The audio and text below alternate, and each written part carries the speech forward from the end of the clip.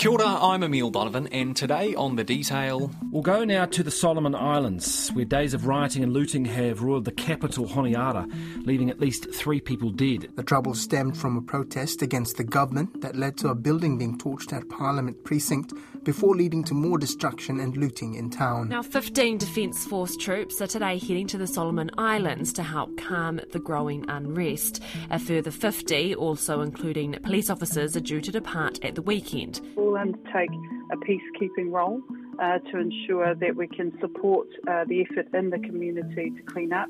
New Zealand has joined Australia, Fiji and Papua New Guinea in sending police and military forces to Solomon Islands to help quell protests and riots which began late last month. Today on the podcast, I'm sitting down with RNZ Pacific's Koroi Hawkins, a Solomon Islander himself, to discuss the background to these riots, what the protesters want, the deeply entrenched problems with the Solomons' colonial political system, and how it feels watching something like this unfold in your homeland from thousands of kilometres away.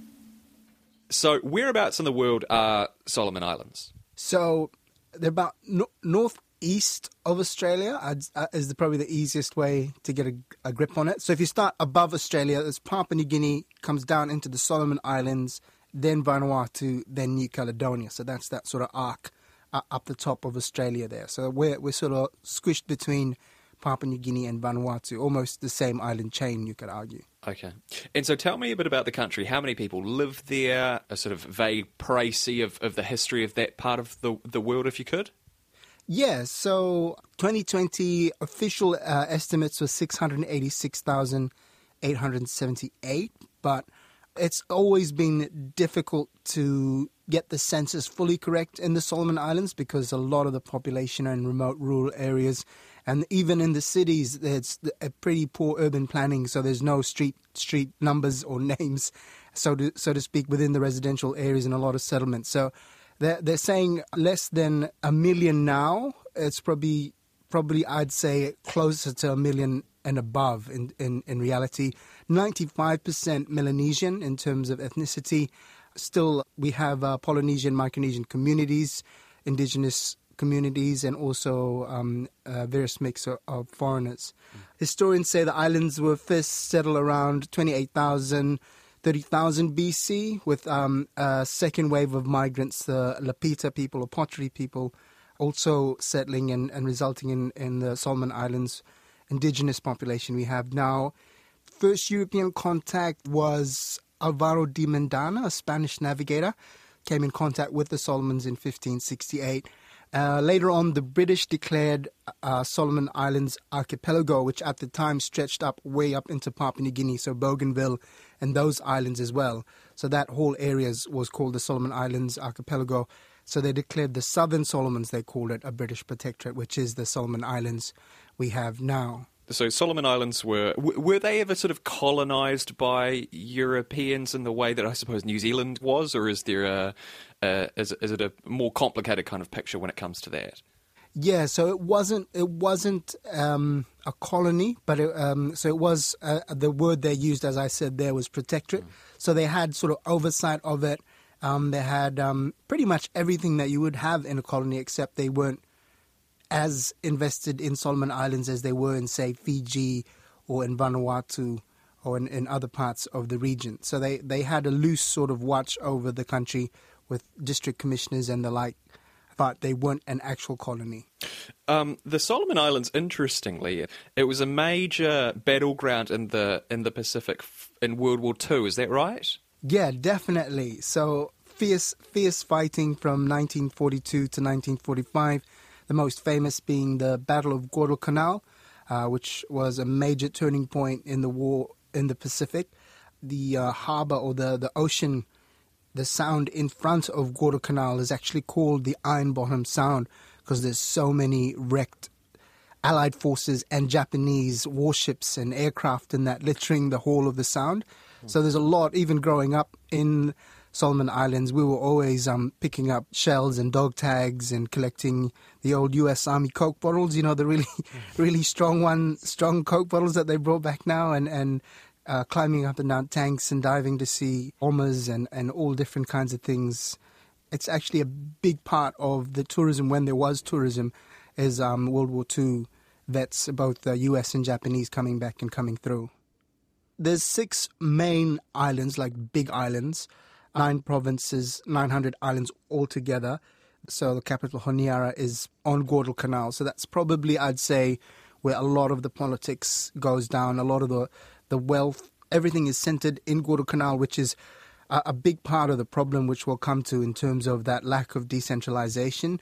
The most populous province would be Malaita. Malaitans make up a lot of the workforce. They're very industrious. So there's Malaitan communities all across the Solomon Islands. So they are active in all aspects of Solomon Islands life across all provinces. And the Western Province, where I come from, is more the tourism hub. And then the other provinces, there's a bit of a disconnect between Honiara, which is the capital, and, say, Te Motu province, quite distant towards Vanuatu, the shortlands up near Papua New Guinea. And so the arm of government, or the machinery of government, isn't actually as noticeable the further you go from Honiara in the provinces. Now, you heard Koroi there talking about how Solomon Islands were made a protectorate of the British Empire, and this bears a bit more explanation because the knock-on effects are part of what's led to the protests we're seeing today. The Solomons were declared a protectorate in 1893, and being a protectorate theoretically meant that local affairs are taken care of by local rulers and international affairs were handled by Britain. That's in theory, of course. In practice, the British tried to set up colonies and industries on the island, plantations and logging operations and mines and so on, but were relatively unsuccessful. Now, after the war, Britain began to lose control of their colonies and protectorates as costs spiralled and the British Empire's power waned, and a process of self-governance was begun in the 1960s. By 1978, the country was fully independent, adopting, and this is key, a Westminster style of government, like ours. The people of the Solomons, of course, had been around for hundreds of years by that point. They had their own way of doing things. It was largely regional. And these islands are spread out. As Koroi said, there are more than 900 all up, a situation that doesn't necessarily lend itself to centralised decision-making. And that brings us to the current conflict. A police station and several shops were set on fire by looters on Wednesday in Solomon Islands after what started in the morning as a peaceful protest turned ugly around mid-afternoon. We'll go now to the Solomon Islands, where days of rioting and looting have roiled the capital, Honiara, leaving at least 3 people dead. Chinese residents in the city appear to have feared the worst. Some have told RNZ they've lost everything and been left homeless. The particular issues that caused the unrest right now, it's sort of tied in with underlying long-standing issues with a lack of consultation from the government, a lack of delivery on promises made during elections, a lot of grandstanding in elections and big pie-in-the-sky projects that are promised for the provinces, so the lack of delivery on that. And then there's been a lot of just self-serving moves by the government. A couple of years back, they made their salaries tax-free. They give themselves pay increases. Well, a perception is the country is struggling. And most recently, I think the straw that broke the camel's back was they've been trying to extend the length of Parliament from 4 years, which means elections in 2023, and they've tried to extend it to 5 years so that they have an extra year in Parliament. There has been zero consultation with the public on this issue, and yes, it is a massive change in terms of our constitution, because we're actually tinkering with the people's right to vote and the universal suffrage, which is one of the cornerstones of our constitutions. Arguing, COVID's disrupted their plans, and also Solomon Islands is supposed to be hosting the Pacific Games in 2023, and they want to be part of that. So all that sort of, the perception that leaders are sort of not listening to people and just going ahead and doing what they want is sort of what this has all come to a head with now. Yeah, and you mentioned earlier as well the idea that there was sort of inter-island rivalries and that, certain parts of Solomon Islands feel a bit of sort of discontent at the lack of resourcing, is it, or support that comes from the capital, Honiara. Is there something in that as well? Yeah, definitely. So, at independence, it was the Western Province that was the most vocal about not yet getting independence from Britain. The Malaita province has always been quite vocal and sort of a bit against authority when they see decisions being made in the capital that aren't beneficial to the provinces. Timotu province has felt closer to Vanuatu and or trades more towards that country up in the Shortlands, really close ties with Bougainville and Papua New Guinea. So it's there's a lot of different dynamics in the country, and Rennell and Bellona, of course, in the south, feel completely disconnected from Honiara as well. The most vocal province, though, has been Malaita. Another important point we have to make here, there is quite a bit of ethnic tension in the Solomons. Back in the 90s and early 2000s, there was a lot of migration of people from the most populous island, Malaita, to the island with the best economic opportunities, Guadalcanal, which is where the capital Honiara is. This led to a bit of resentment from some Guadalcanal locals. Rival armies were formed, and ultimately the Prime Minister, Bartholomew Ulufa'alu, was kidnapped and forced to resign. It turned into an ethnic conflict, but initially it wasn't an ethnic conflict. Now, you have to remember that I think it's something like 90% of the land in Solomon Islands is customary owned. Mm-hmm. So the people own more land than the government by far. And so chiefs and local councils and all of that come into play in terms of what happens outside of the urban centres, outside of government land. Mm. And so that when you have a place like Honiara, which is a sprawling, really unplanned city, encroaching onto customary land in Guadalcanal, it causes massive problems when the indigenous people who own the land outright are not happy with how that expansion is happening. So one of the things that happened and the tensions was a call for the capital to be moved off of Guadalcanal. And then the other big factor in Solomon Islands is the corruption. There's systemic corruption all the way through the public sector, the private sector. And it's quite, if you go there with a microphone and ask people, they just talk openly about it. Like, it's not even hidden. Transparency International's first barometer of corruption in the Pacific also pointed to how bad the situation is in Solomon Islands.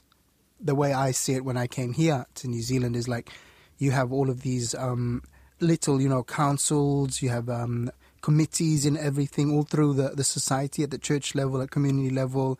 In Solomon Islands, there's none of that. Like, there's none of that lower level evidence of that democratic system. It's all like chiefly councils, what the chief says goes, a bit of church influence in those communities, and then the provincial government kind of structured in the Westminster way, but not fully resourced or not properly resourced, so they're not able to function effectively. And then you hit the national government, and all of a sudden we're a full Westminster, westernized system of parliament. So there's really a lack of understanding and even almost a corruption of the system itself, because the way that MPs are seen and elected in Solomon Islands is based on what they can do directly, physically, with money, with development for their constituencies. Mm. They're not elected on their policies or on legislation or what they're going to change in the law. So people are very much voting for MPs as big men still, like the big men in the village and what they can deliver for the people that vote for them. Right, so that's some of the background. What about these riots?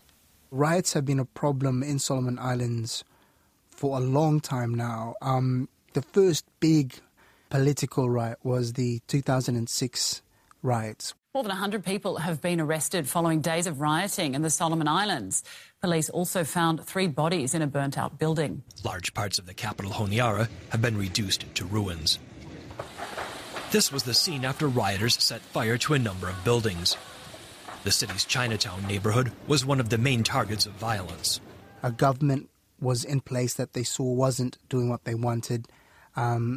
They went to Parliament and the government was reinstated and the town went apeshit. And at the time, foreign forces were in country. So Australians were there, Ramsey was there, and they still tore the town to shreds. And the Prime Minister stepped down immediately, like within the week. And that sort of set a precedent for political upheaval in Solomon Islands. So there have always been issues around elections, and especially the election of the Prime Minister. Over time, Prime Ministers have resisted the move or the pathway of Snyderini Gordondasi Lilo. There was a riot and he refused to step down, saying he'd only be removed on the floor of Parliament. And that's again what Songovare has been saying here again. He's not going to give in to the mob. That sets a bad precedent in terms of when people are unhappy, they just riot and the government falls. With Ramsey, the Regional Assistance Mission to Solomon Islands, which was led by Australia, had troops from New Zealand all over the Pacific in country after the bloody ethnic crisis and conflict of the 2000s. They sort of trained up our local police force to a really high standard, so they were more effective in suppressing riots and quelling unrest. So there have been little skirmishes, little riots ongoing throughout the political, sort of recent political history, but they've managed to control it. But this time, as we've seen, it just went completely out of control. I'm sad to say there's a lot of poverty in Honiara. Like locally, there's a lot of pride, and people say, "Look, we've got lots of land and resources, and I have a home to go back to in the province. I can, make a garden and feed myself and all of that." But in the cities, there is, there's the bright lights. People come from all over the country into Honiara looking to improve, looking for education, for opportunities, and there's just not very much there. So the city has swelled in the number of people that are in the informal economy, the settlements. And so I think what's changed compared to 2006 is just the size of Honiara. There's a lot more people in that melting pot. And then on top of that, COVID, there hasn't been COVID in the community. It has impacted the economy, but the government took on emergency powers since the start of the pandemic and has actually been able to do a lot of declarations, a lot of you have to listen to us because we have emergency powers. There's been a lot of that business going on in terms of the governing in the past 2 years. So it's exacerbated those things I talked about people not feeling consulted, about people feeling that the government's just acting without consultation with the people. So there's that element, I think, is what has been most antagonistic, I think is the word. It's the thing that's prodded people more into feeling like their government's not listening to them.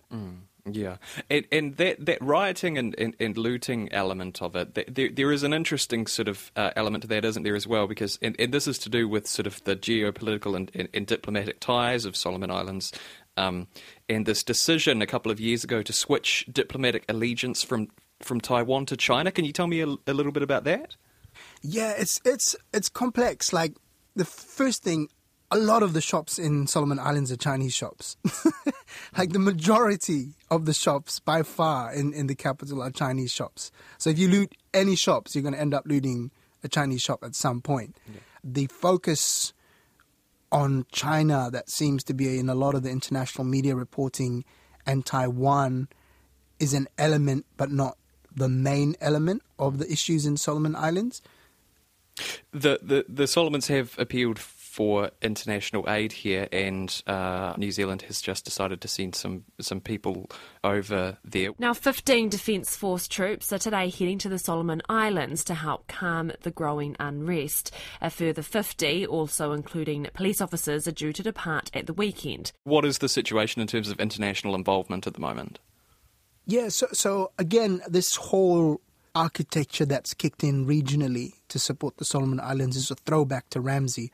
So the Regional Assistance Mission to Solomon Islands was sent to Solomon Islands by the Pacific with the blessing of the Pacific Islands Forum. It was a regional mission led by Australia, all Pacific countries involved.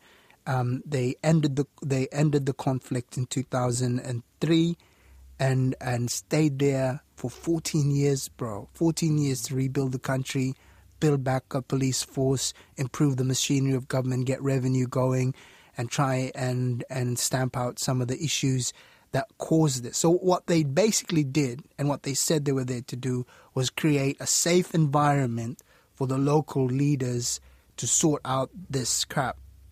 The local leaders didn't use that time. They did not, within that 14 years, do any of the actual work that needed to be done to address these underlying issues that keep surfacing, that keep boiling up. For example, after the tensions, they had a Truth and Reconciliation Commission. Massive document produced from that. Recommendations never tabled in Parliament. They never looked at it. They said that it was too sensitive. The accounts in the book would just raise up issues again. So that's been collecting dust. The Townsville Peace Agreement, which initially stopped the fighting, had a few things in there, both from the Guadalcanal side and the Malayan side, that they promised to address, never addressed. Sort of situation that these regional forces, including New Zealand, are stepping into. They have to go in there and say they're neutral, and probably are neutral, and keep the peace and hope that these things are sorted out. And they're saying a few weeks, all these guys are saying a few weeks, bro. The last mission took 14 years before they could leave. And they're saying a few weeks. I doubt it. I'd put money on them not being out by probably June next year. They'd still be there, I reckon. It must be very sad for you, seeing this. Oh.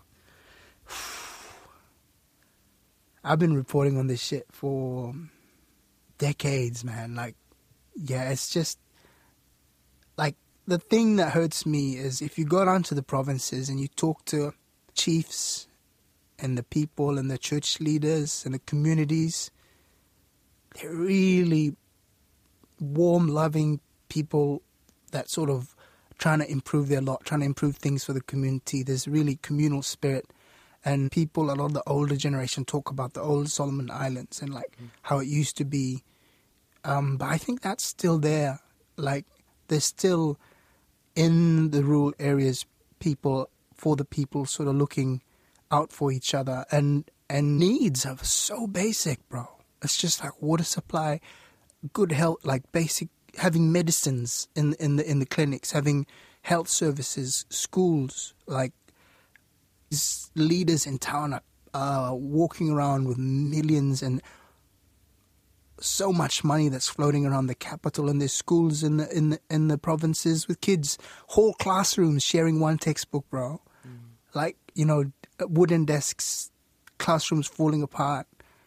There's a lot of good people trying to make things change, but as you say, the thing that I find most encouraging is that intergenerational change that you're talking about.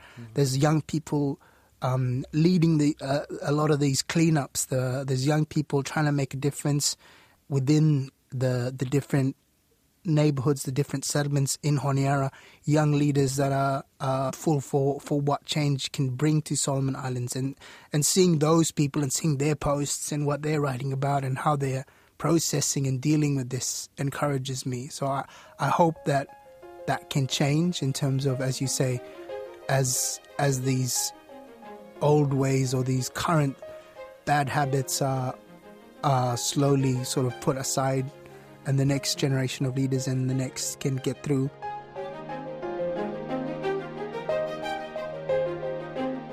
That's it for today. I'm Emile Donovan. The Detail is public interest journalism funded through New Zealand On Air and produced by Newsroom for RNZ. You can get us downloaded free to your mobile device every weekday from any podcast platform, and if you're using Apple, please leave us a rating so others can find us too. Today's episode was engineered by Jeremy Ansell and produced by Alexia Russell, and thanks to Karoi Hawkins. Mā te wā.